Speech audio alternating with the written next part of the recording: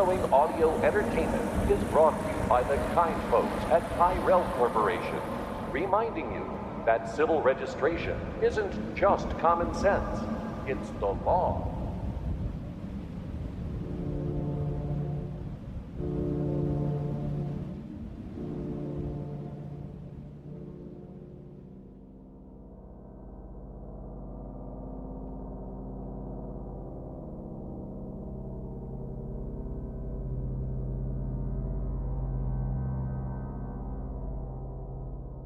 Welcome to Shoulder of Orion, the Blade Runner podcast. I am your host, Jamie, and I'm joined by hosts Patrick Green. Been waiting for this episode. And Dan Ferlito. And today we're here to talk about Denis Villeneuve, based off that video that you sent, Dan. And this is a part of our larger conversation, our larger series on Blade Runner 2049. And we've kind of been on and off, but this is an episode that we've been talking about for a while. We're very interested. There's a lot of discussion in terms of how we first met Denis in our own way, what films we saw, what we knew about him, what we didn't, who is he? Where is he from? Why him for Blade Runner? And so we're going to get into that discussion, but I'm going to pass it off to Patrick.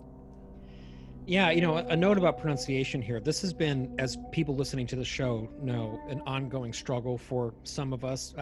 Jamie famously did the first 4 episodes calling him Denis Villeneuve, and we've been gradually getting better about it. But today, Jamie was on the ball. That was like perfect. He did the duh. Yeah, so we've made it. That E sound is like the A at the beginning of the English word again. So duh.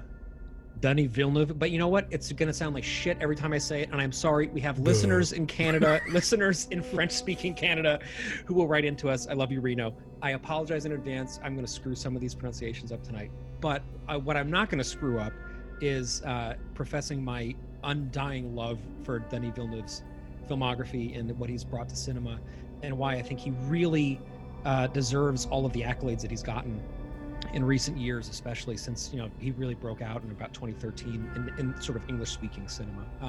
This is an episode that we have pushed back a little bit on because of me. Tropical Storm Isaias hit us extremely hard up in New England, kind of unexpectedly, and we lost power all week. So this has been. I appreciate Dan and Jamie giving me a few days to kind of get back on my feet so we could talk about Denis for this episode.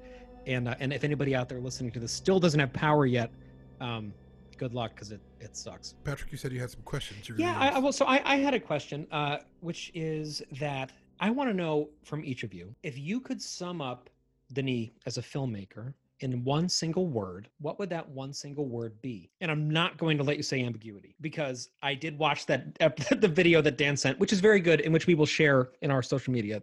So you'll know this video I'm talking about. I watched the first 5 minutes. I think it's clinical. I don't think it's. I think it's like all. It's like a little bit of film class coursework. It's cool. Maybe. I like it. Talk about production design. I don't dislike it. I didn't feel like I was getting to know anything about him as an auteur. I felt like here is this aesthetic, and look, there's a light for color. Jamie fucking hates this video. I think it's pretty good. Anyway, why was I even talking about? Oh yeah, so in this video he mentions they're talking about who he is as a director, right?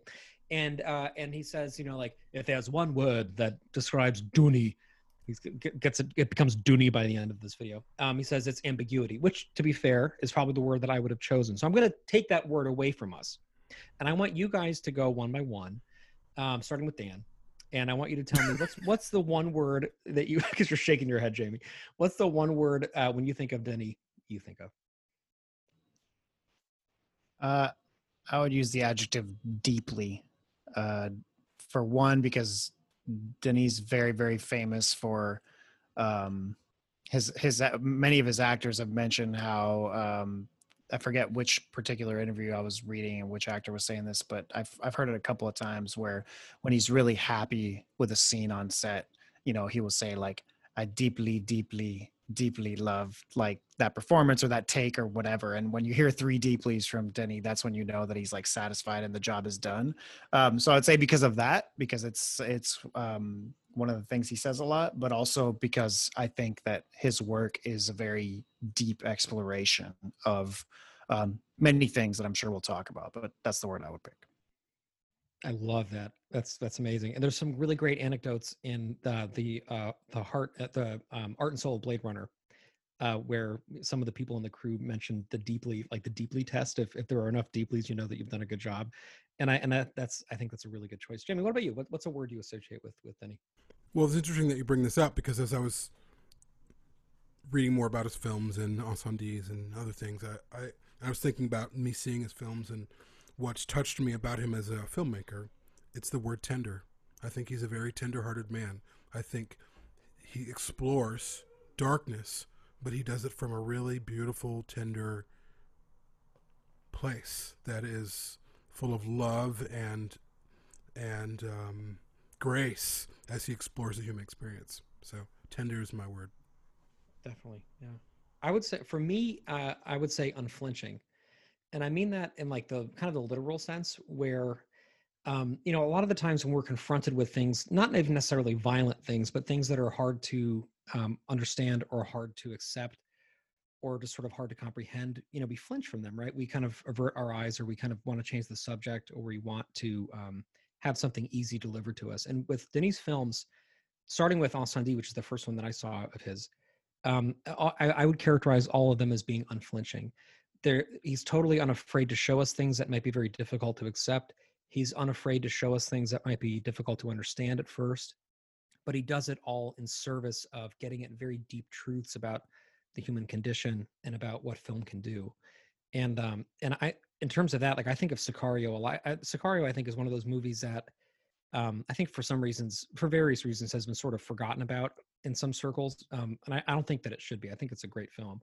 And I think it's a great example of this unflinchingness, right? From the very beginning, when, we're introduced to this crime scene that's really, kind of terrifying, unfolding in this, quiet suburban neighborhood. And then there's that explosion, and it is just like this incredibly graphic, terrifying thing. But in the hands of a lesser filmmaker, it would become fetishized, right? Like either the violence would become something glorified, or something that was sort of over the top, or something that was really focused on, or it becomes something that was cut away from, or we kind of used our imagination. With Denis, he says, violence is real, and this is what it looks like, and then we move on. And I think, and that characterizes a lot of his films, and I think in thematic ways too, because I think a lot of what I love about his work is that he brings us to a place in character, or brings us to a place in thought, where it would be very easy to give us something easy, where it'd be very easy to give us like a foothold and be like, okay, this was just a dream, or this is, it's time to move on. And then he throws something at us that's even harder to digest. And I think Incendie is a great example of that. I think Prisoners is a great example of that. And I think that all of these films have in common this unflinching respect for us as audience members, and this unflinching desire to see truth on screen. Yeah, I certainly think he does one thing that anybody can appreciate from any artist or creator, whether they're writing a novel, making a video game, or doing film. And it's treating your audience respecting your audience's intelligence, right? Yeah, he's not afraid to tackle if you look at his films, and I can't speak for prior to Polytechnique because I haven't dug deep enough back into his Canadian and French language film that he did before that, but I suspect that the topics were still dark, and he still dealt with violence and the darker side of human nature. None of his films are overall uplifting. Now, that's not to say that you can't get positive things out of them. Obviously, 2049 has some positive messages and ends on a relatively positive note. So does Arrival. So does Prisoners to a certain extent. But, it's still through this cover of just darkness. And I think that he really likes to explore the more complicated side of the human psyche. And I really appreciate that, but it's not for everyone, and it's done very tactfully and it's done respectfully. But it's interesting that this is the side of human nature that he's most attracted towards exploring, and that might be because it's the most complex side of it. I have a couple of quotes that I pulled up of his, and one of them I think is appropriate here. We were talking about sort of Patrick was talking about, like how some of the things he shows would be turned gratuitous maybe by another filmmaker or another production, and how they're really not. And he made this comment about violence. He said, quote, "I hate violence, and I think that violence is meaningful if you see the impact of violence on victims. I'm interested in the impact. I'm not interested in the show. I don't want to make a show of violence. I mean, I've been in contact with people who suffered from the trauma of war. When I use violence in a movie, it's just to express the power, the impact of it." And I think that's really true. You know, when you look at films that deal with, you know, war, violence, sometimes rape, you know, really intense subjects, he's really showing you the effect that it has on the characters. And sometimes, like Enemy is a great example of, sometimes he wants to show you things from the subconscious point of view of a character.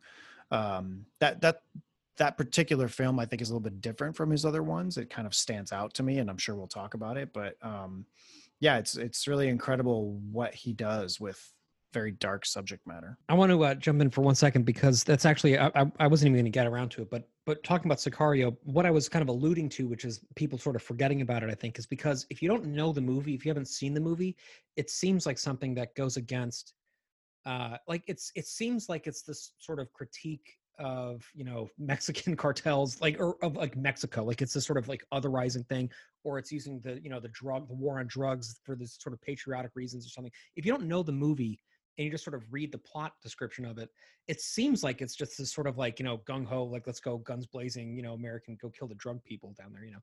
But you watch the movie and the whole thing is completely the antithesis of that. The whole thing is this very artful study on what violence does to people, and how violence just births violence over and over and over again. And then the deeper unflinching truth in that, to me, is that there are also people who thrive in that environment, right? That there are people like, you know, Josh Brolin's character, who they were sort of born for that. Like they are not glorified as heroes or anything, and they're not some sort of superhuman. They just do really well in the chaotic, dark, terrible heart that is an ongoing war that can't really end until two sides just agree to stop talking to each other, right? And I think, and then the flip side of that, of course, being Benicio del Toro's character in that film, who also like can only really exist in that chaotic environment. And both of them are completely alone in the world and miserable outside of that environment. Anyway, I think Sicario is an easy movie to overlook because it seems on its face like a less interesting film than it actually is. And I really would say, like, people listening to this who don't know Sicario, watch it. Like, check your reservations at the door, because it is actually a very lyrical film that is very violent and is very difficult, but is beautifully, beautifully rendered and very meditative, and you will never be able to get it out of your head again. And really, Sicario, at the end of it, it's an indictment on the system. You know, once it's explored deeper and deeper and deeper, and the protagonist, which is played by, what's her name? I can't remember her name right now. Emily Blunt.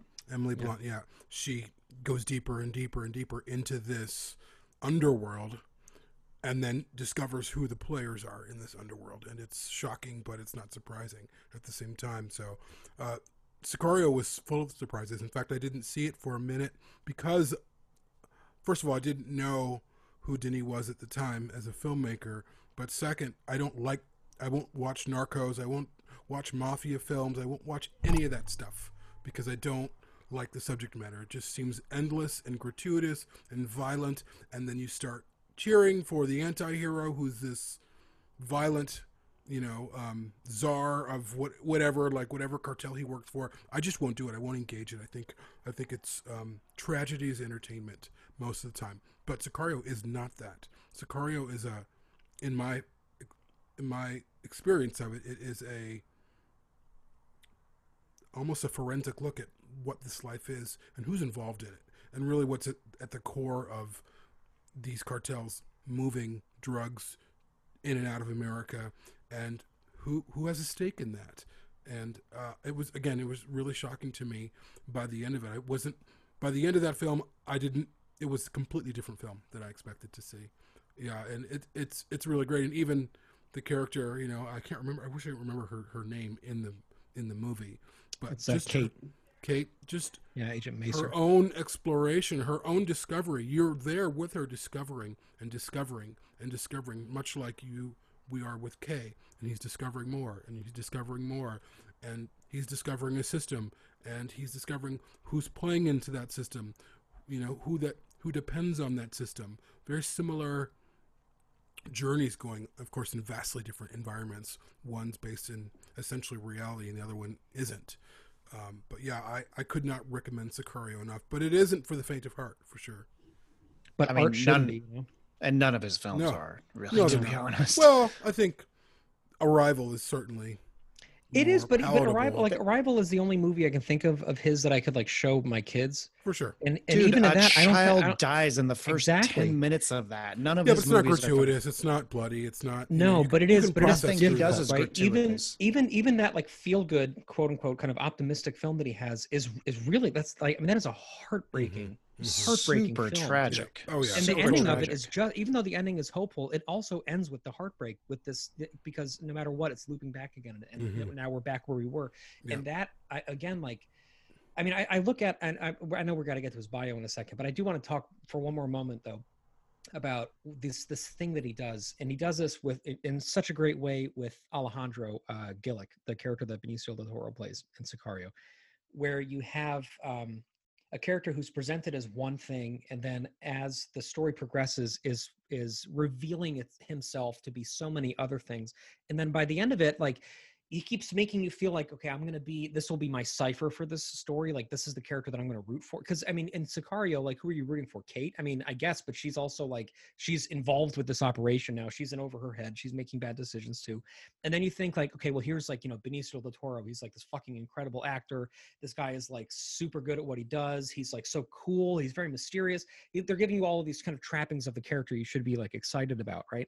And then he commits these atrocities, like at the dinner table in the end of the film, like these actual up close atrocities. And you're like, okay, I get it. Violence is actually not something that is going to be glorified by this film. Right. And I think just every character that he gives us is never just the character that we are presented with in the beginning of the film. And I have such respect for that. And the last thing I'll say before I shut up is that I think another thing, and I will also move on from Sicario momentarily, but another thing about Sicario that really marks him and marks all great directors to me is the personnel that he manages to attract and retain to come back and work with him again and again and again. And to me, Sicario is a great kind of early-ish example, because that was 2015. So that's not, that's before 2049. It's before Arrival, which was nominated for Academy Award. It's before he had this kind of really huge breakout. But Sicario was a big moment of crystallization for him. And look at the cast, right? You have Emily Blunt, Josh Brolin, Benicio del Toro. You have Daniel Kaluuya, who is just an incredible actor.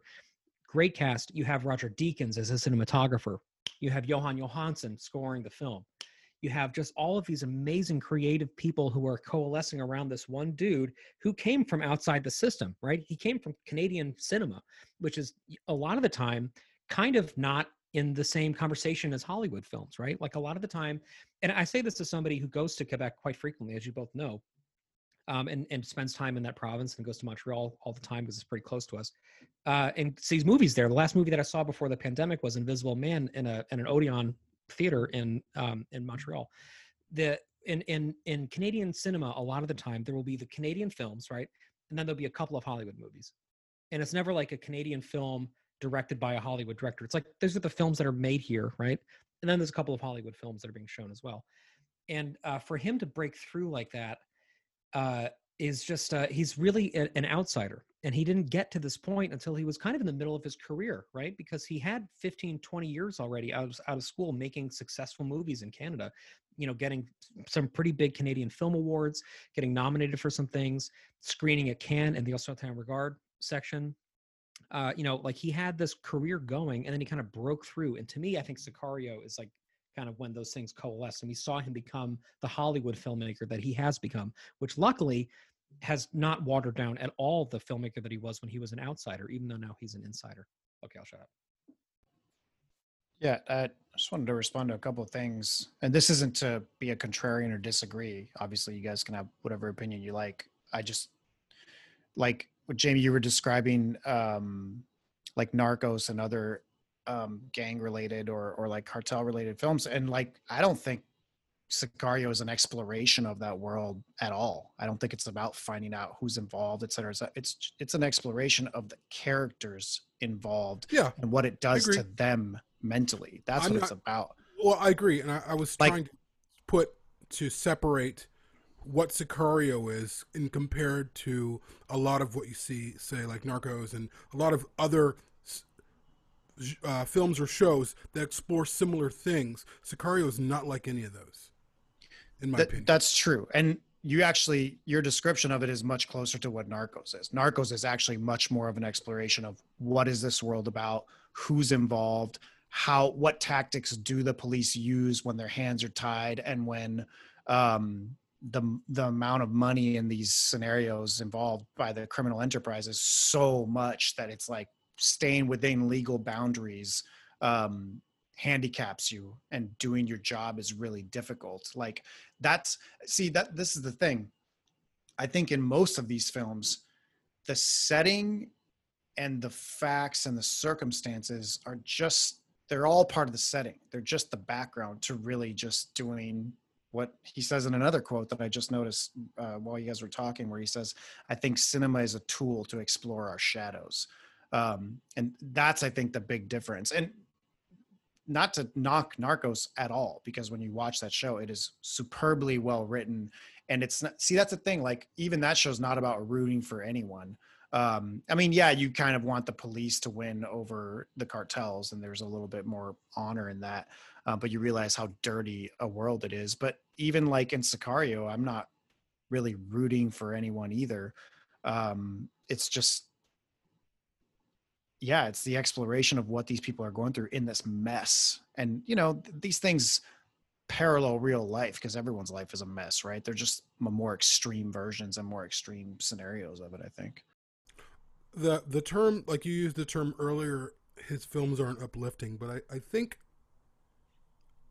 for me, I don't think that, I don't approach movies like, for me, I don't need, not that the term redemption is, I'm not trying to, like, I won't put that in your mouth or anyone's mouth, but I think his films are about people, and they're about life, and what is life is always an up and down. So I think using that term might be a disservice to his movies, because I think his films have so much hope and resilience and passion for life and reawakening to life. There's so much of that in there. But like life, there is darkness and there is light. I always tend to hesitate to, not that you're doing this, I'm just saying this in general, but I hesitate to cast things as black and white. Like, oh, it was great or it wasn't great, or, oh, it was sad but it wasn't sad. Like, I think his films are very complex character studies about people. And they're all over the place, because we are, you know. And one thing that I wanted to mention that people who have worked with Denis has said is how humble he is, how gracious he is, how kind he is. And I think that's what makes him, in part, what makes him a good filmmaker, is that he espouses those attributes, and you see it in his film. You see it in Amy Adams' character in Arrival. You see it in how she's portrayed. You see it in the love of how her character is written, and the tenderness between her and her daughter. And that's Denis coming out, in my opinion. And you see that in all of his movies. There's this quiet, even though some of the stuff is really dark and really hard to stomach, there is just this, I don't know, this aura about his films that's very, like, you can walk right through them. Even though it's tough, I don't feel like it's not, because I don't like to watch a lot of, like, I'm just very sensitive about what I watch. So Dan would argue with that. I watch a lot of garbage too.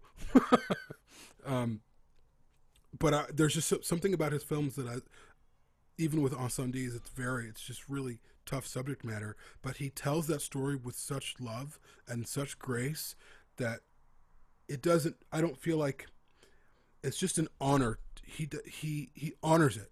and he honors his characters every time. And sometimes directors don't do that. Sometimes they're telling a story, and they don't care so much about certain characters. They don't care about certain things. Not that they don't care, but you can tell where their focus is. But his focus is everything, and you feel it.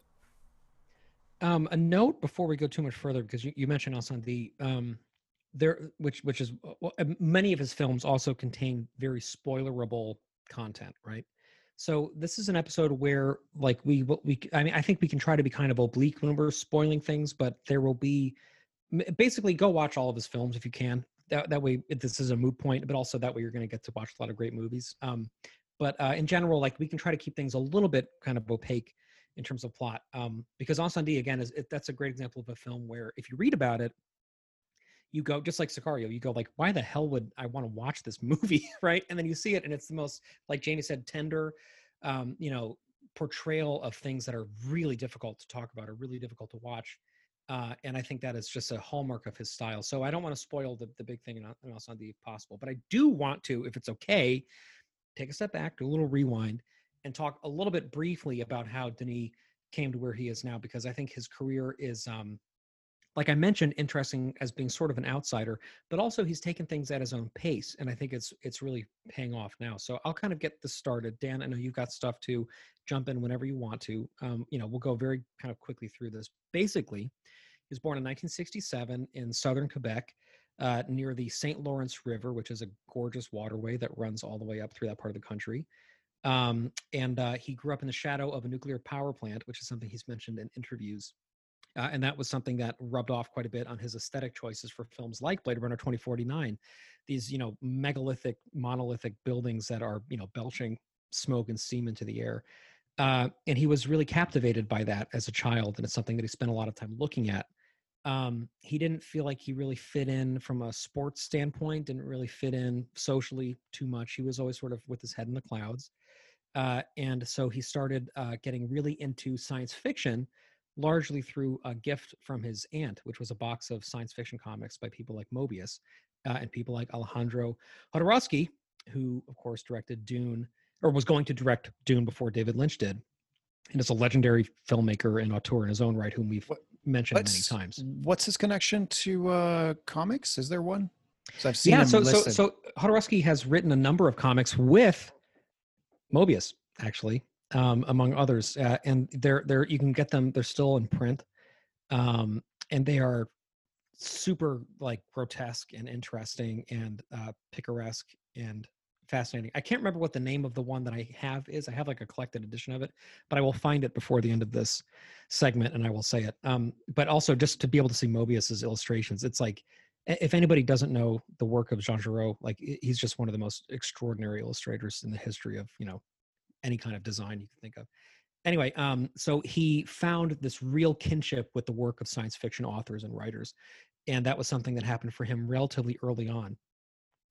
He briefly considered going into science, and then he decided that wasn't for him. But science fiction was something he kept coming back to over and over and over again. I know, Dan, you mentioned earlier he was big into Close Encounters of the Third Kind. He was big into 2001: A Space Odyssey. He loved a lot of these sort of, space opera sort of large films, but Blade Runner was the one that he really fell in love with as a young person. He saw it in theaters. This is something we've mentioned before on this podcast. He saw the original edition of the film with a voiceover, etc. For him, that's sort of the definitive edition of it. And it makes so much sense that, that the smog and the rain and the oppressive environment, like, that just seems like something he would gravitate towards naturally. Totally. And then he decided to pursue this. So he went to the University of Quebec in Montreal. And while there, he started making student films. He won some competitions. And then when he got out of it, he went to work producing some shorts for Canadian Broadcasting, and produced in that same kind of time period in his 20s and early 30s, 2 movies, which were both to varying degrees successful. August 32nd being the first one, which none of us have ever seen, and Maelstrom being the second one, which none of us have ever seen either, because it is $150 fucking dollars if we want to watch this movie. If anybody has this or a streaming code, please let us know, because I really want to see, especially Maelstrom. It sounds absolutely fascinating. It's about a car accident. It's about a talking fish. It's a sort of magical realism film. I think it would be so fascinating to see. Anyway, he does those 2 movies. They are well received. but not, huge runaway hits. And then he takes almost a decade off to raise his kids. He has 3 children. And while raising his kids, he takes this time to sort of reflect on who he is as an artist, what he's trying to say, what he's trying to do. And that is something that I respect hugely, because I think as a parent myself, it's really hard to do that and to have the presence of mind to stop chasing your career every second, And it's very, it feels really good, I think, to step back and think like, okay, now that I have kids and I'm not going to work myself to the bone every day, what am I actually trying to say with my art? So that's something that I find personally very inspiring about Denis. Yeah, that's really cool. And then he comes back and, of course, has these 2 big hit films, Polytechnique and Incendie, in 2009, I think in 2010. And that's really where he kind of hits the global stage. Yeah, Incendie was nominated for Best Foreign Language Film. Best Foreign Language, it didn't right. win, but It lost. it didn't win, but you get nominated for an Academy Award. That's, that's a stamp of approval right there. You can essentially do whatever you want to do for a while. Yeah. Did I miss anything, Dan, in there? No. That's a great start. I mean, I think it's interesting not knowing the scope or general feeling about August 32nd on Earth from '98, his directorial debut, and Maelstrom.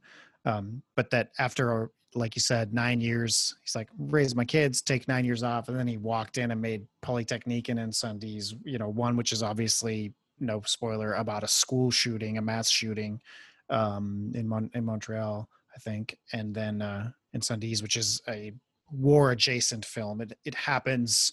It's a story of characters interacting with each other and looking into their past during a violent civil war in a unmentioned Middle Eastern country. It's just kind of vague. But it's just funny that he walked in and made those 2 films, which are 2 of his darkest of all his kind of dark topics. But yeah, right. Like after that time raising his kids, he's like, I'm fucking done and I'm ready to get freaky. Yeah, I just think that's funny. I'd also be curious to, I didn't read anything about this, but I'd love to hear kind of how him and Roger Deakins, who found whom. Roger Deakins been around for a long time. And again, when we talked about him in prior episodes, like he'd been the cinematographer on 1984, for example. So he's been making films for a long time and has been nominated. His films have been nominated for Academy Awards of one sort or another, like over 30 times, I think. And he himself has been nominated as cinematographer until he won for his first one in beginning of 2018 for Blade Runner 2049. That was like his 15th nomination, I want to say. So it's interesting. Certainly at that point, I would say, I don't know about more successful, but certainly older, more experienced, have done more films. So I'd be curious to know how they found each other, because then they made Prisoners, Sicario, and 2049 together. And I have to say, I think all the cinematographers I've seen have been great. And I think the cinematography has been great in all of Denis' films, but there's definitely something that's on another level and very special about his collaboration with Roger Deakins. And you really feel that in the films. I mean, Sicario was actually nominated, I think, for cinematography. So yeah, there's just something there. I mean, again, we were talking about this the other day, the opening scene of Prisoners, which I'm pretty sure is the hunting scene. It opens on a forest, and there's a buck or a doe, I can't remember, that walks through, and the camera sort of very slowly panning over the shoulder of the father and his son with a rifle, kind of breathing and taking their time to take the shot. And there's just something about the way I mean, it's so right. Like Deakins' magic is in his simplicity.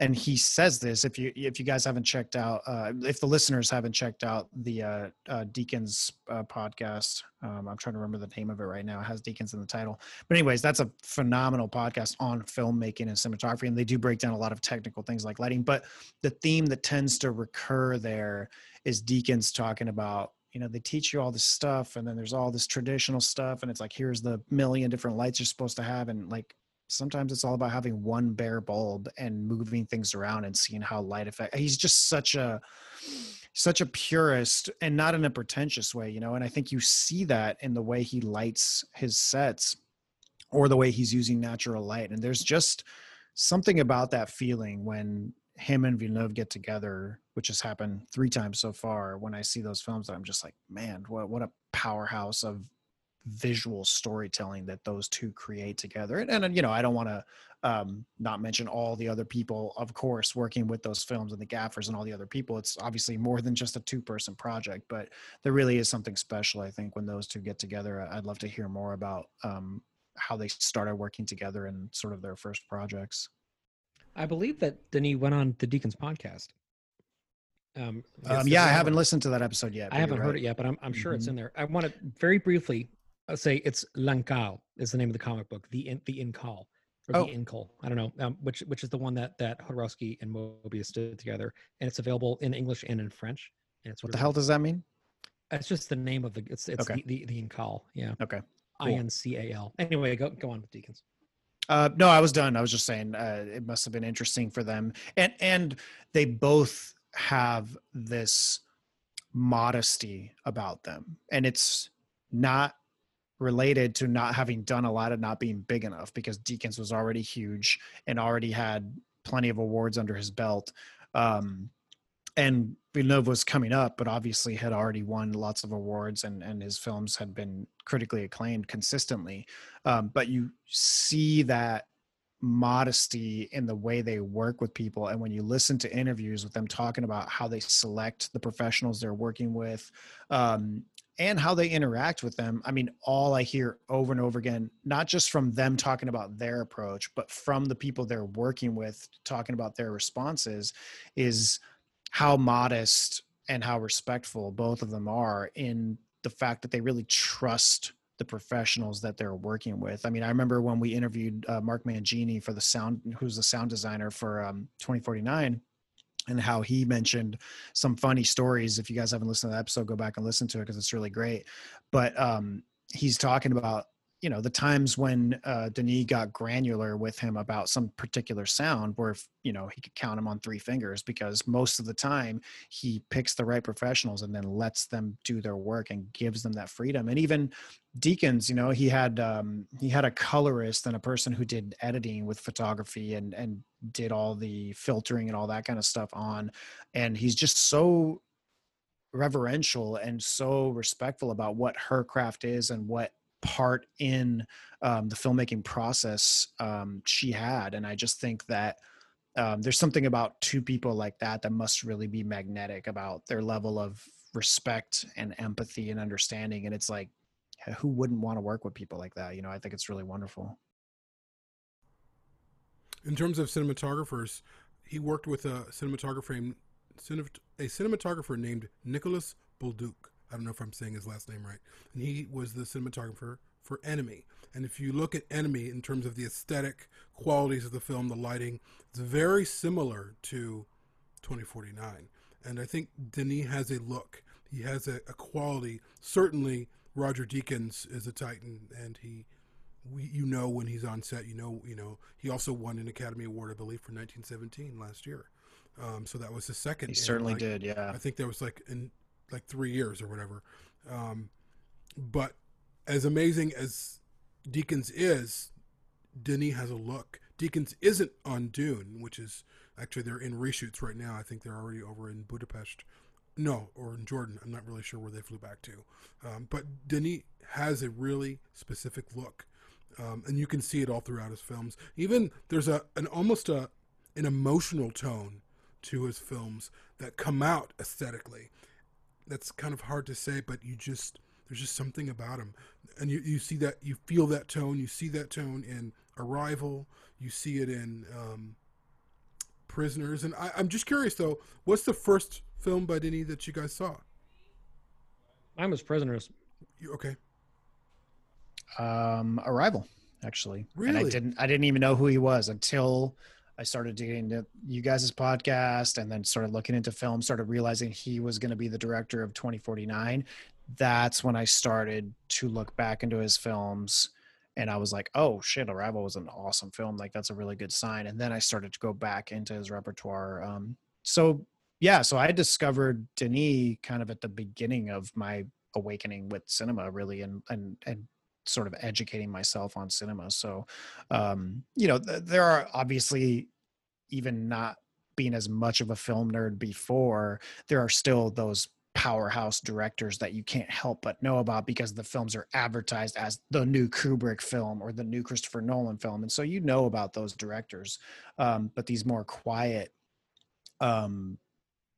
visual artists, Iñárritu comes to mind as well, because there's something to Beautiful, for example, and The Revenant, which has a similar quality to Villeneuve working with Deakins. I see something that is, it's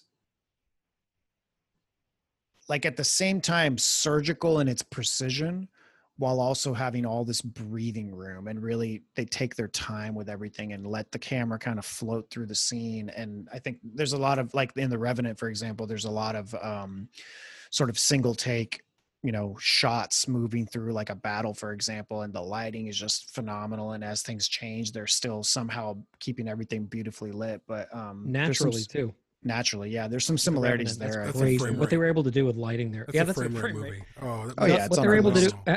Iñárritu in general is somebody who I think does an incredible job with lighting his films as well, like in collaboration with the cinematographers. But I think you're absolutely right that like something that he does that Denis does is they have the seamlessness to their aesthetic, where you don't. I mean, because we get so caught up on things like color grading and on things like luminosity and trying to make sure that that shots match each other and stuff.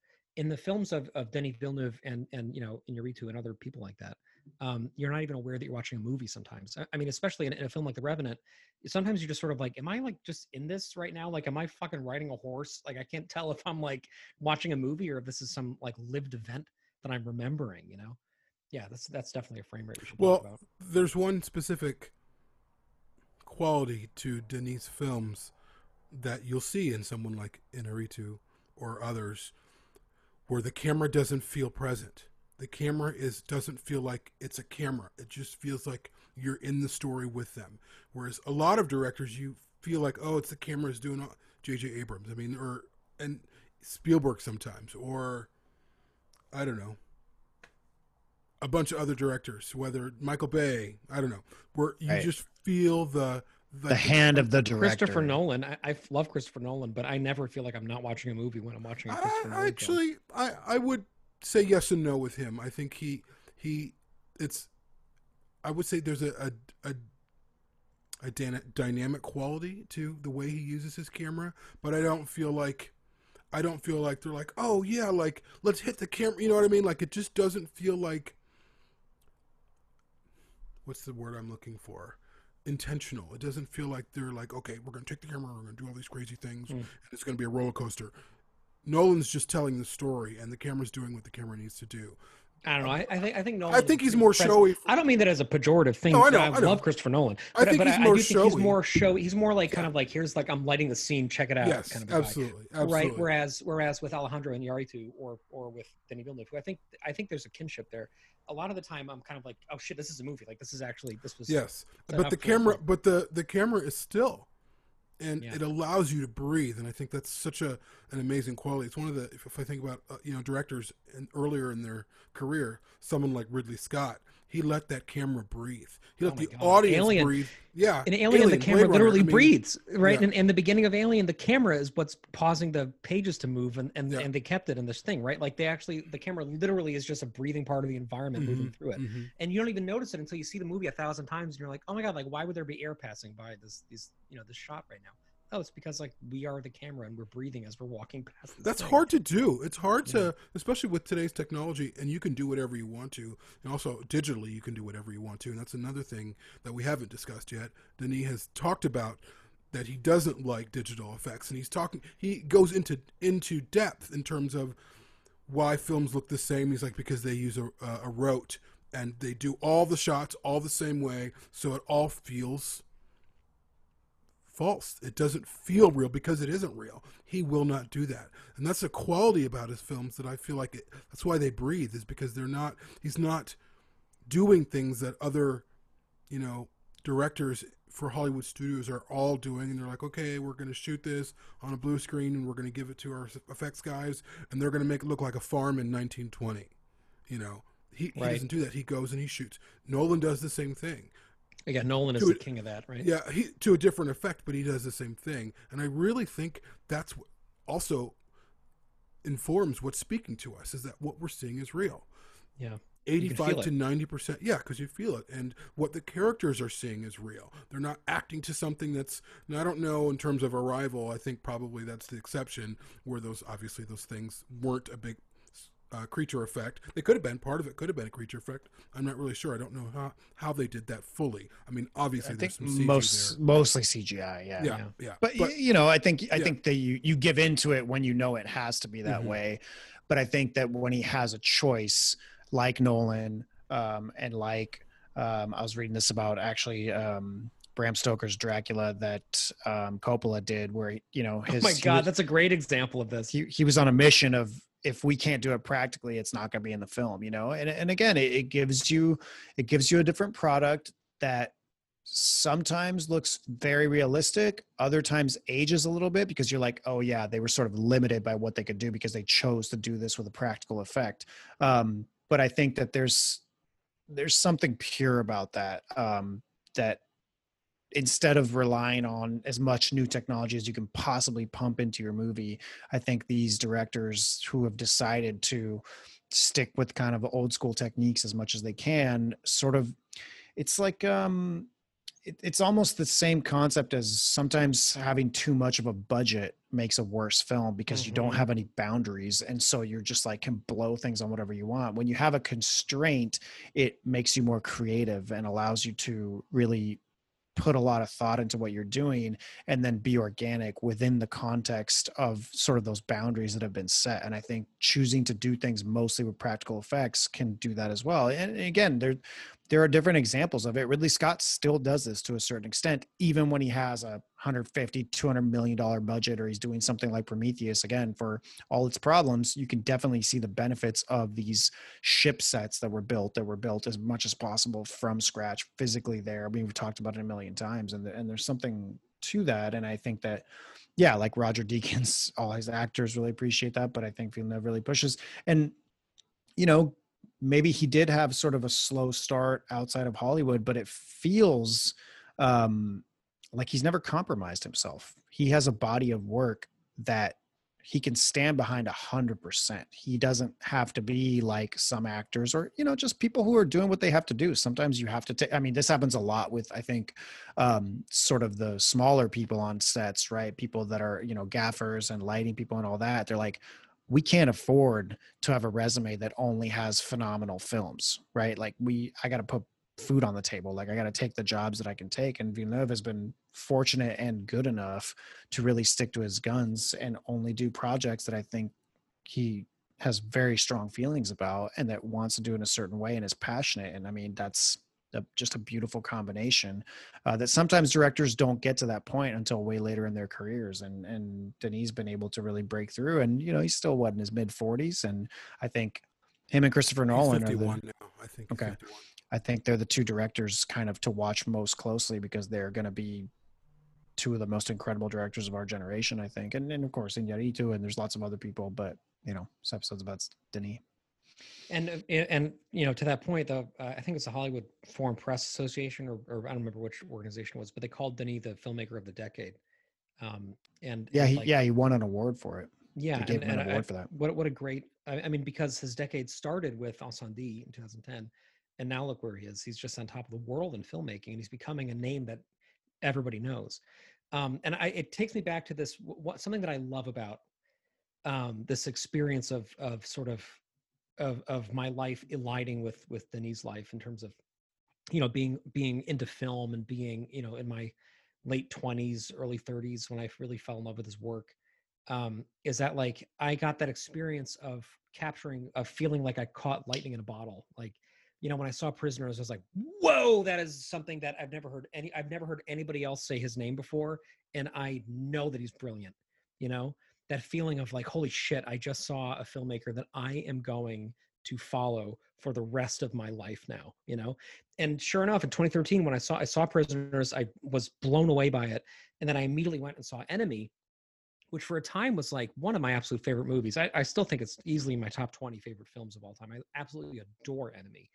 And I was like, you see Prisoners, which is, although it is obviously much more than, again, any plot summary in IMDb would lead you to believe. It's a very complicated film. It is still sort of this like procedural. There's still kind of like, it's still sort of a mystery. There's crime elements. It's something you kind of get your head around. And then Enemy, which is this crazy surrealistic, descent into something like madness that is full of the metaphor and illusion, and you don't know if what you're seeing is real. And he did those in the same year, and I was just like, this is somebody who I am going to be obsessed with, right? Like, and then to have basically right after that, or Sicario come out, and then Arrival come out, and then it's somewhere in the period of Arrival coming out, I've learned that he was directing the new Blade Runner film, and I was just like, holy mother of God, this is so incredible. Just like you, my first film was Sicario, and it took me a while to go see it, like I'd said before. My second film, or what might have been Prisoners. Was Prisoners first before Sicario? I think so. Yeah, it was 2 years earlier. So yeah, I saw Prisoners first. 3 years. Oh, no, I'm sorry. You're right. 2 years. 2, yeah. Prisoners and Enemy came out both in 2013. Okay, and then I saw Sicario. I was just seeing the films. I wasn't paying attention to who the director was, which I feel like shame on me. I should have paid attention. I think of another film, Now You See Me, Now You Don't, which is a film that I love. I didn't even pay attention to who the director was, and now, whatever. But those... So then I find out, like you, that he's going to do 2049, and then I find out Arrival is coming out. I'm like, okay, I'm there opening day or the night before to see Arrival, and of course it was amazing, but it also like fucked up my shit too. I mean, the whole opening. I remember the whole. I saw that movie twice or 3 times in the theater because I didn't understand what had happened in the end. I didn't get it. And there's still questions I have about the ending. I still don't fully understand what happened in the end of Arrival. What transpired. I mean, I get it, but I don't get it. And I like that. But one thing that I wanted to mention about Denis and his films, he does not talk down to me as an audience member. He knows that I'm intelligent. He knows that I'm worth engaging in conversation, and I feel like his films are conversations with the audience. His films aren't sit down and let me tell you something. They're not telling us anything. It's sharing a series of events, a character, and to be treated like that as an audience member, certainly I'm not, all 3 of us aren't your average audience members. We talk about films a lot.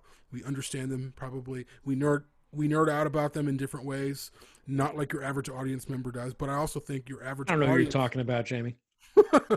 But I also don't think your average moviegoer is this dumb, whatever. Not at all. I think movie audiences are terribly smart. Sometimes they go for an escape. Sometimes they go for a roller coaster ride. Sometimes they go to see a Jurassic Park movie, whatever.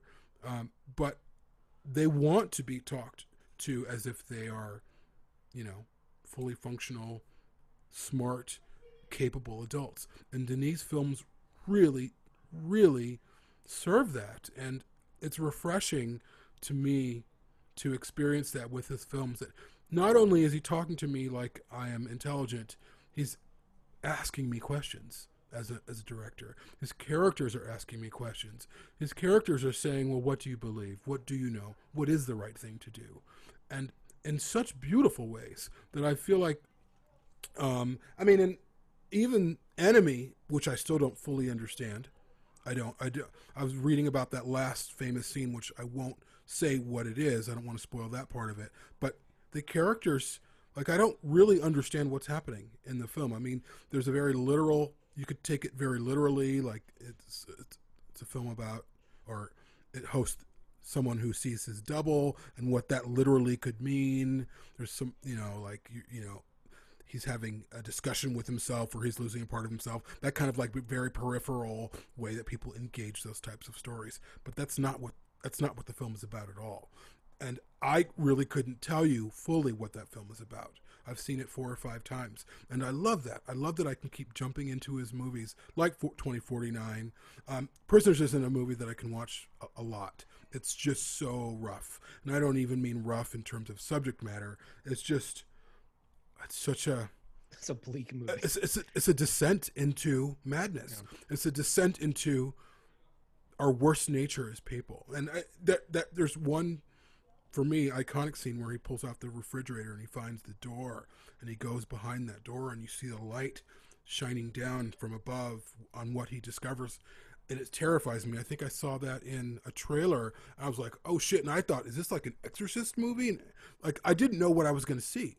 And it's phenomenal. It's phenomenal. Tell us a bit about, for people who might be watching this who haven't seen Enemy, if you had to describe it. I mean, it's a very unusual film, to put it mildly. I think that the best way to describe it would be it's a Denis Arcand movie on acid, or a documentary about Jake Gyllenhaal's subconscious. It's really the exploration of masculine intimacy. It's a very simple story. It's a man who decides to leave his mistress to go back to his pregnant wife, and we see the story from his subconscious point of view. So it's like really a surrealistic movie, and it's a thriller. It's like a psychological thriller, and it's a movie that is designed to be like a enigma, a puzzle. The main quality that we were looking for is a playful. It's this movie that is designed to play with the audience. So when you are sitting in the theater, I think you should come to see Enemy with the desire to play. Can I don't want to come across like I'm shitting on Christopher Nolan in this episode, because I really do love Christopher Nolan. Yo, Patrick, I fucking love Christopher Nolan. Okay, but here's the difference between Denny and Christopher. Ready? I just threw a rubber band at the camera. Christopher Nolan's film. So Enemy gets compared to Memento quite a bit. That's a movie that people talk about Enemy in the same breath as, which is fine. I love Memento. It's an awesome movie. It's great. What people a lot of the time say about the similarities between those two films is that we're presented with like a multi-layered mystery that kind of unspools as we go along, and we kind of have to think non-linearly to figure out what's really going on. I think they're really different, like really different movies, like really different movies. Who compares them? I've never heard this comparison, but I'm interested in it. Oh, but this is what people were talking about all the time when it came out. Like, it's like type in online Enemy and Christopher Nolan and see. I swear to God, actually, you'll probably find CG, which is the actual Enemy of Christopher Nolan. But but if you look, if you look past that, anyway, here's the difference. Okay, Christopher Nolan's films are films that say, "Look how smart I am." Denis Villeneuve's films are films that say, "Look how smart you are." To me, that is the difference. Christopher Nolan's movies are fun. You have to kind of think on your feet. You have to keep up with it. And he will present you with a number of breadcrumbs that you can kind of unspool the mystery from by the end of it. And maybe it'll be a little bit ambiguous. Maybe who knows if the top is spinning, blah, blah, blah, blah, blah. But at the end of the day, you very clearly have a mystery to solve. Denis' films, Enemy being like maybe the best example of this, are films that he doesn't know the answer to either. But he's presenting you with something that has an answer to it. But it's an answer that we don't have words for. And what I love about Enemy is that when I watch that movie, which I still do and I still adore it, I have no idea how to interpret the ending of it. I have no idea how to interpret most of that film, but I'm interpreting it. And I'm coming away from it with layers of meaning within myself. And then I dream about it. And I dream about that spider walking over the city like some sort of a malevolent skyscraper. And I dream about that first scene where he sees the bellhop. And I dream about what it would mean for that to happen, right? Of course, Enemy is based on a novel, right? An award-winning novel by Jose Saramago. Incendie was based on a play, right, from 2005. A lot of his material is based on other people's material, right? Which is not unique. That's something a lot of filmmakers do. But what I love about Denis is that he doesn't dumb it down at all, right? He doesn't make it any less powerful or any less strange than the source material. And with a film like Enemy, there is no way to interpret it that will conclusively say this is what this movie is actually about for everybody. You can determine it subjectively when you watch it. You can say, this is what I get from this experience, and I feel very strongly about it. And of course, when I'm watching it, I always am like, okay, this is what I get it. Like, I'm totally in this moment. And then what happens is I go to sleep and I dream about it, or I see somebody that looks like me on the side of the road when I'm driving. I'm like, well, what the fuck? And it comes back to me in these waves, and I think, what would it actually mean for reality to be questioned all of a sudden? What would that do? What are the implications of it, And then you start seeing symbolism everywhere, and before you know it, you're back where you started, and then you watch the movie again.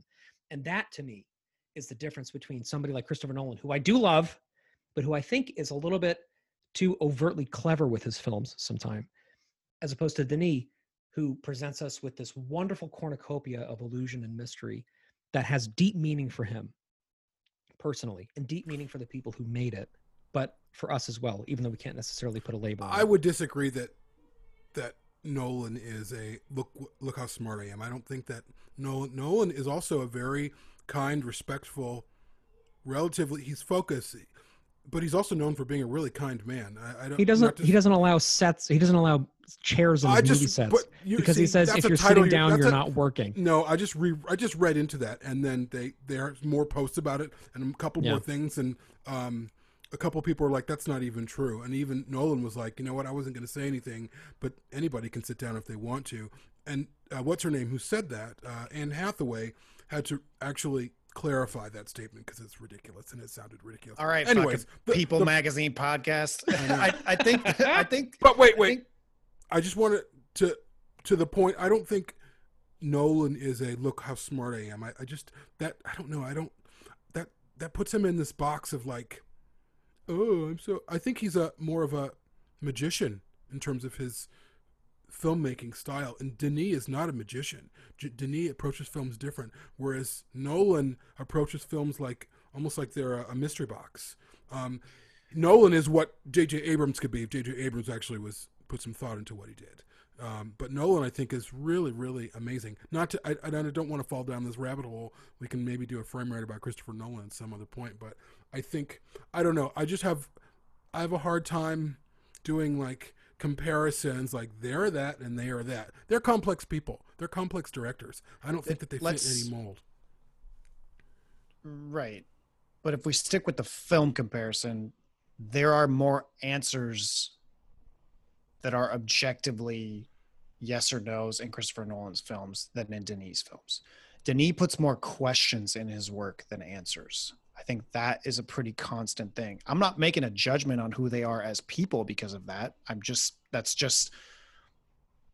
And I don't even necessarily, I get what Patrick's saying about, I think a better way to couch it so that you don't frame so that Christopher Nolan doesn't come off sounding like an asshole, which is not what anybody's trying to do here, is I think, look how smart this film is, look how smart this material is, and work hard and you can find the answer to your questions. Memento's a good example of that, right? If you break that down, you figure out, oh, the black and white is moving forward and the color is moving backwards. I might have that reversed because it's been a while since I saw that, but I'm saying in fact, there's even YouTube videos where he like breaks things down. You could watch him on a chalkboard, break it all down and talk about his own film.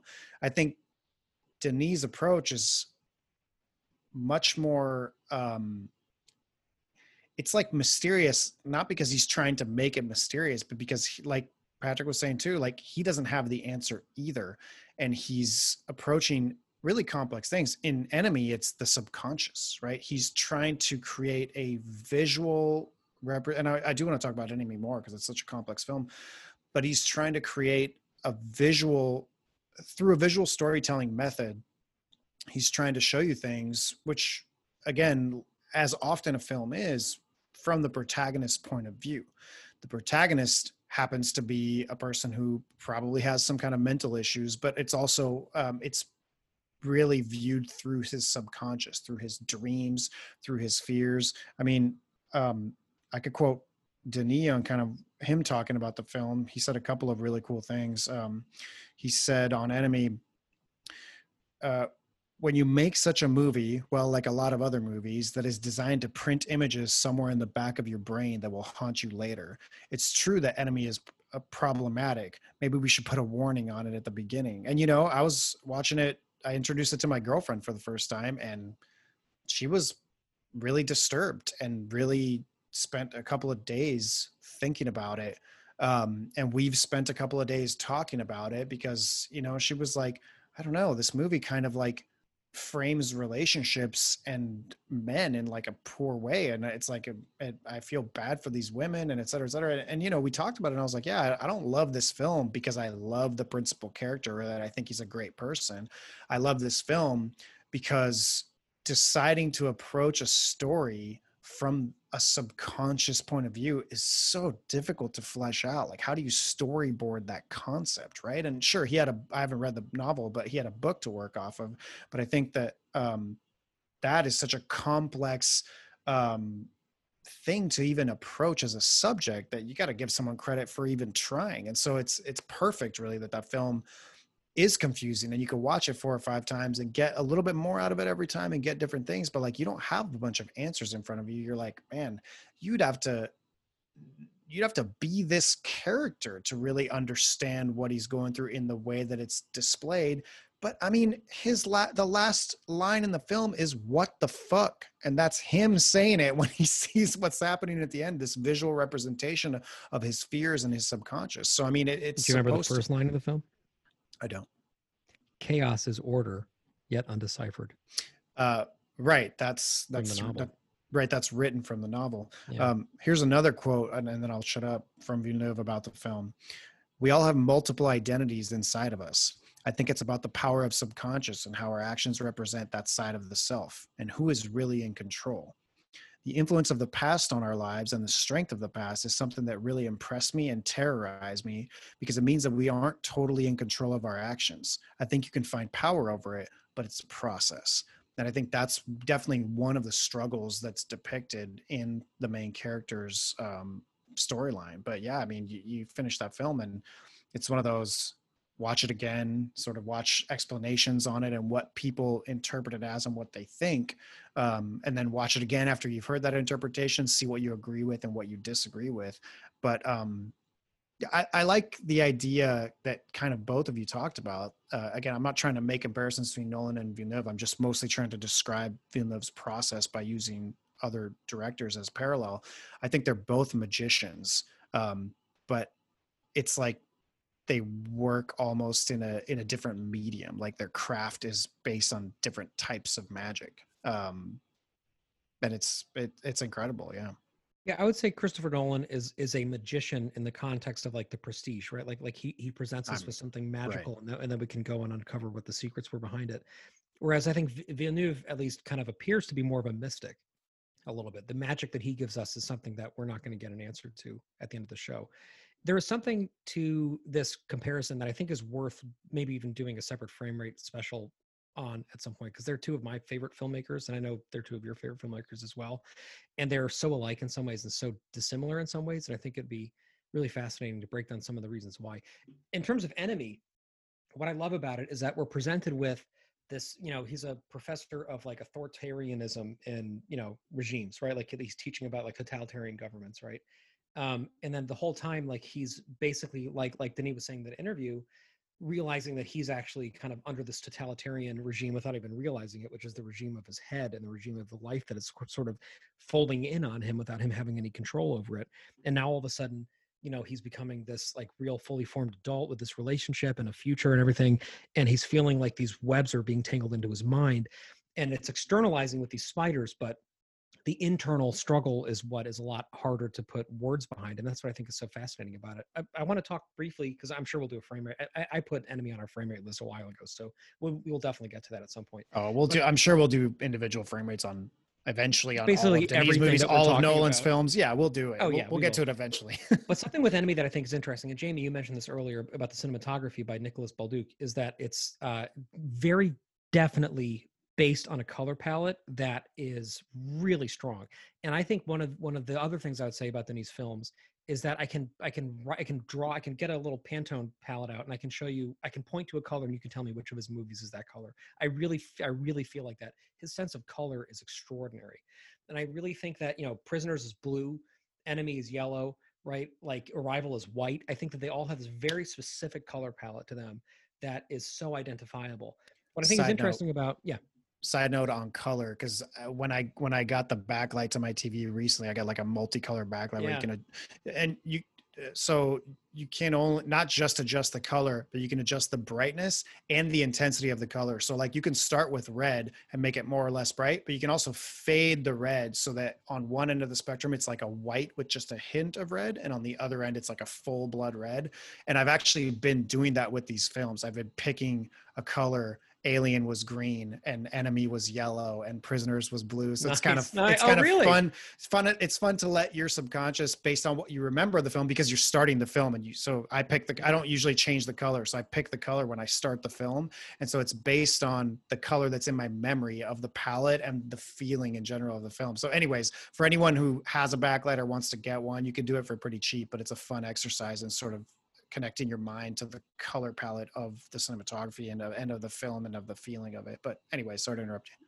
That's so funny because I specifically was having a hard time when we had those lights before they fell off the back of our TV picking the Last of Us colors, because it started off golden and then by the end of it I didn't know what colors to use anymore, which says a lot about the ambiguity of those characters. It's a great game, played if you don't have it already. Anyway, getting back to Denis Villeneuve, I think that the attention to detail that you see is just unbelievable, and a really big high level attention to detail production consideration is the color palette of these films.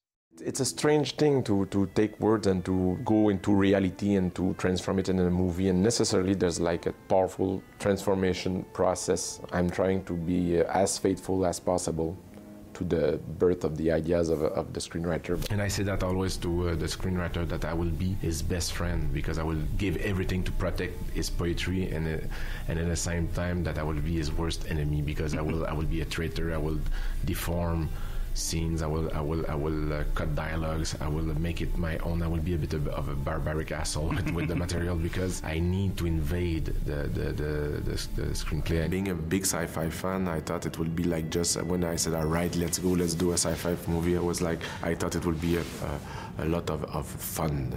And it's not. It becomes quickly a nightmare. We could discover how difficult it is to get it right, to find the right idea, and not to fall into cliches. And I feel it's insane how much people want to do things that they've seen before. It's so comforting, and it's tough to bring the crew out of that comfort zone. Speaking of Prisoners, which again, similar years, so he was kind of, he must have not worked on them concurrently, but they came out in the same year. But I was going to say that in Prisoners, he does, I wouldn't say he follows any kind of blueprint, but when you sort of rewind your mind back through the film, again, it's one that has a lot more answers. It's a mystery and like a criminal case that can be solved, and you do get all the answers by the end in terms of what happened and who's at fault, and like the same kind of work that the detective has to do, that Loki has to do. But I think that there are the bigger questions that film brings up that stay with you, and that of course the film cannot answer. What's the difference between right and wrong? What would you do in this situation? At what point do you step away from the main character and say, that's too much, he's crossed the line and I wouldn't do that, or I think he's wrong, or I think he's now become just as bad as the antagonist? Those questions are super interesting. And so even in a film that is a little bit more forensic and a little bit more, has more police work, Denis still leaves you with a bunch of difficult questions that you have to kind of examine for yourself. And I think there's that concept that we've talked about many, many times. It comes up in Blade Runner and Inception, of, people get caught up on, is Deckard a replicant or not, or is the top spinning at the end? And again, for me, what really, really resonates is that the question is more important than the answer. What's important is the conversation that we're having right now, and the conversation that anyone can have in talking about these films, and asking yourself those questions, reflecting them back at yourself. What would you do in this situation? What's important to you? What do you think is the difference between right and wrong and good and bad? And I think that's something that I really, really love about Villeneuve, is that those things he does not answer for you, because they're really subjective, and that's a really important part of his writing and his filmmaking, I think. And he's asking a series of moral questions too, like you said, or like Patrick said, what is too far? How far were we willing to go with a certain character in Prisoners? How far? And he doesn't answer those questions. We don't know. I think maybe instinctively, all three of us and whoever watches the film is like, okay, this is a bit much for me. What are you even becoming now? What is this even about? Those questions are presented. But I love that. It causes us to say, well, what is too far? What is the right thing to do? And sometimes the right thing to do isn't always black and white. Sometimes it's gray. What would you do if someone kidnapped your youngest son? What would you do? What would you do? And if he doesn't tell us, right? That's yeah, what's amazing. Yeah. Yeah. He asks that question and he asks it over and over and over and over and over again until you say, I don't know anymore. Yeah. I need time with this. Like, I need to really think about it. And how far would you go, and would that be too far? Certainly, if, say you suspect your next door neighbor. Say you suspect your next door neighbor has imprisoned your child in its basement. You don't know for sure, but you have a good suspicion. What is too far? Probably nothing, right? But it's a tough thing, man. And I love those questions as well, especially in the world we're living in, where I feel like every moment is a question of moral ambiguity. I mean, everything is morally ambiguous right now. Like, what is supposed to be the right thing to do, people are like, fuck that. I don't do that. You know, I mean, what is right and wrong anymore? I mean, most of the antagonists in Prisoners, it turns out, were victims the whole time, right? And I mean, that's a huge, I mean, spoiler alert, but that's a huge turn in that film. I know we can't talk about Last of Us 2 but it deals with exactly these types of questions. Is how far, when you've been wronged, or you're trying to save someone, when you're trying to do something that is ostensibly morally good, where is the line that you cannot cross? Especially because in these things, you often do not know 100% who is at fault and what they have done, and they're being questioned, etc. And that film really throws things upside down on you, so that if you made some of those calls for yourself earlier in the film saying, yes, I'm with this character, I would do the same thing, fuck that guy, I would knock that guy's teeth out until he talks, whatever. And then by the end, you find out that these people had been victimized just as much as anybody else in the whole film. And you look back at your own actions, you know, not yours, but the actions of the main character that you had agreed with, and think, right, like, fuck, I need to think about all the possibilities, because some things you can't take back, right? And there's just, that level of questioning is just phenomenal, the way that he was able to lay that out in that film. Oh my God, the moral note. Ending. Yeah, go ahead. Well, Paul Dano is also in, of course, Prisoners. His performance is riveting. It is amazing. It is devastating. And you think we know who he is, and we don't know who he is at all. But I wanted to reference Incendies, which blew my mind, and by the end of it I was repulsed and I didn't know how to feel. Again, a series of questions are being asked. What do you do in this situation when you are engaging the most horrible of horrible things? And I kind of want to talk about it, but I don't want to spoil it for people, so maybe we can have a frame rate on it where we will. Yeah, I think we should do a frame rate on all of those movies. But to our listeners now, we're going to do a part 2 of this, because there's more. I mean, there's more about Incendies that I want to discuss, like just in terms of who Denis is and his unflinching take on a very devastating story. That there's really, it's hard to find good in it, and then you have people caught in the middle. I mean, I remember seeing that film, and I think I stopped it at one point, and then I started it again. That's how rough it was. Not because I knew where it was going to go, but then by the end, of course, there is a little bit of a twist, and I didn't see it coming. It's so much to process. But again, it was Denis really saying, well, what is the right thing? It's also a question of forgiveness too. What is forgiveness? What does this mean? And that question is posed in Prisoners in terms of forgiveness, and when you do go too far, and how responsible are you? Should you retain your humanity even when you have complete license to not and to forget it? And it's a question that, you know, comes up in Blade Runner all the time, and we discuss this all the time in terms of who are we when we lose our humanity? And even if it's justified that you lose your humanity to find your child, is it justified? That is something that Prisoners does so well, and this is why I'm really glad that we're going to talk more about it shortly, with spoilers especially, because we need to. Because to me, like, Dan, you were laying this out perfectly. Like when Keller Dover, the character that Hugh Jackman plays, when I look at the beginning of the film, and I say, you know, the first time I saw it, so the year that I saw Prisoners was the year our first child was born. And I remember, like, going into this thing thinking, like, if that happened to me, I would fucking bash the face in of the person who did it with a pipe with my bare hands, like until they were completely dead. And I remember feeling like specifically like I would absolutely annihilate this person if they were to do that. And then you see what it's actually like for that to happen, right? Like you see what it's like when somebody actually inflicts real violence on somebody else, what that looks like, what it feels like. And again, it's that unflinchingness that characterizes so many of his movies.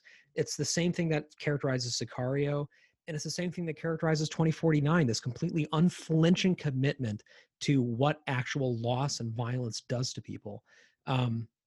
And I just think that Denis is just an absolutely astounding talent in contemporary filmmaking. And I think we should probably wrap this soon because it's getting to be pretty long. But I definitely love the idea of doing another episode on him and on what he did with 2049 specifically, because it is not surprising to me that 2049 ended up being miraculously good now that I know him so well and having seen what he could do. But 15 years ago, I would have begged people not to make this movie. I would have thought like, you're just going to screw this up so much. And then as soon as, like we were saying, as soon as, we knew that Denis was attached to it, we knew something special was happening. And it's the same feeling with Dune, which in addition, on many levels is a movie that sort of should never be made, right? Like it's a movie that already had the start, stop, failed, pre-production, failed development with Jodorowsky, with all these other things. Then, the Lynch version came out. It was so controversial. Everybody kind of crapped on it for a long time. And then, everybody who said that this movie can never be made was they were proven right, because it's, the books are not well adaptable to film, right? And then as soon as we saw that Denis was the one making it, all of us went, oh my God, this is going to be incredible. Like everybody who even vaguely knows the story of Dune is like, oh my God, we will actually see what it looks like. Because the last thing I want to say is, I said earlier, my word for him was unflinching. My word actually for him is miraculous. I think that Denis, I really do. I think that Denis is a miraculous filmmaker who does things that seem impossible and does things that are so brave and so strange and so beautiful that he brings us to places that like no other filmmaker alive right now, in my opinion, can bring us. I think he is a really miraculous filmmaker. I really mean that. That's a good place to wrap it. But before we wrap, we want to talk about Patreon. No, just I would say we brought up Frame Rate a bunch of times, which if you guys haven't gotten on our Patreon yet, you can go to perfectorganism.com/support or bladerunnerpodcast.com/support. And for starting at $2 a month, we have other perks for higher level tiers, but starting at just $2 a month, you get access to a minimum of 2 other films that we review every month. I don't have the list in front of me, but we've done Moonlight, and we're actually going to do Prisoners next, so that's coming out this month. And due to the pandemic, we started giving out some of them for free. We're still doing 1 free and 1 Patreon per month. Eventually, sometime soon, we're going to go back to behind a paywall. The ones that we put out for free will still be out there, so you still have access to those, and they'll be in the regular feed. But we wanted to give a shout out to all our patrons and thank everyone who's been contributing, especially during this time of pandemic. We know that's difficult. That's why we try and keep it cheap and, try and keep it to like a cup of coffee per month, which is relatively affordable depending on what situation you're in. But we want to continue to talk about different films, and we do bring them into these Blade Runner discussions, as I'm sure you guys do in alien related discussions on Perfect Organism, because again, there is always a connection between these directors, writers, and actors and the crew. But we do love the opportunity to be able to talk more fully about these films, and we're learning a lot from each other and about cinema as we do it and as it goes along. We're learning a lot from our patrons who write into us and on our Facebook groups and have discussions with us like this one about these films. So we really appreciate the opportunity to do it, and we really appreciate all you guys' help and support to keep these podcasts going and to allow us to do new things, like do another audio drama at some point in the future and write more things. So thank you guys very much, and we'll see you on the next episode. If you would like to find out more about Shoulder of Orion, the Blade Runner podcast, please go to www.bladerunnerpodcast.com. If you would like to support the show via Patreon, please go to www.bladerunnerpodcast.com/support. Thank you.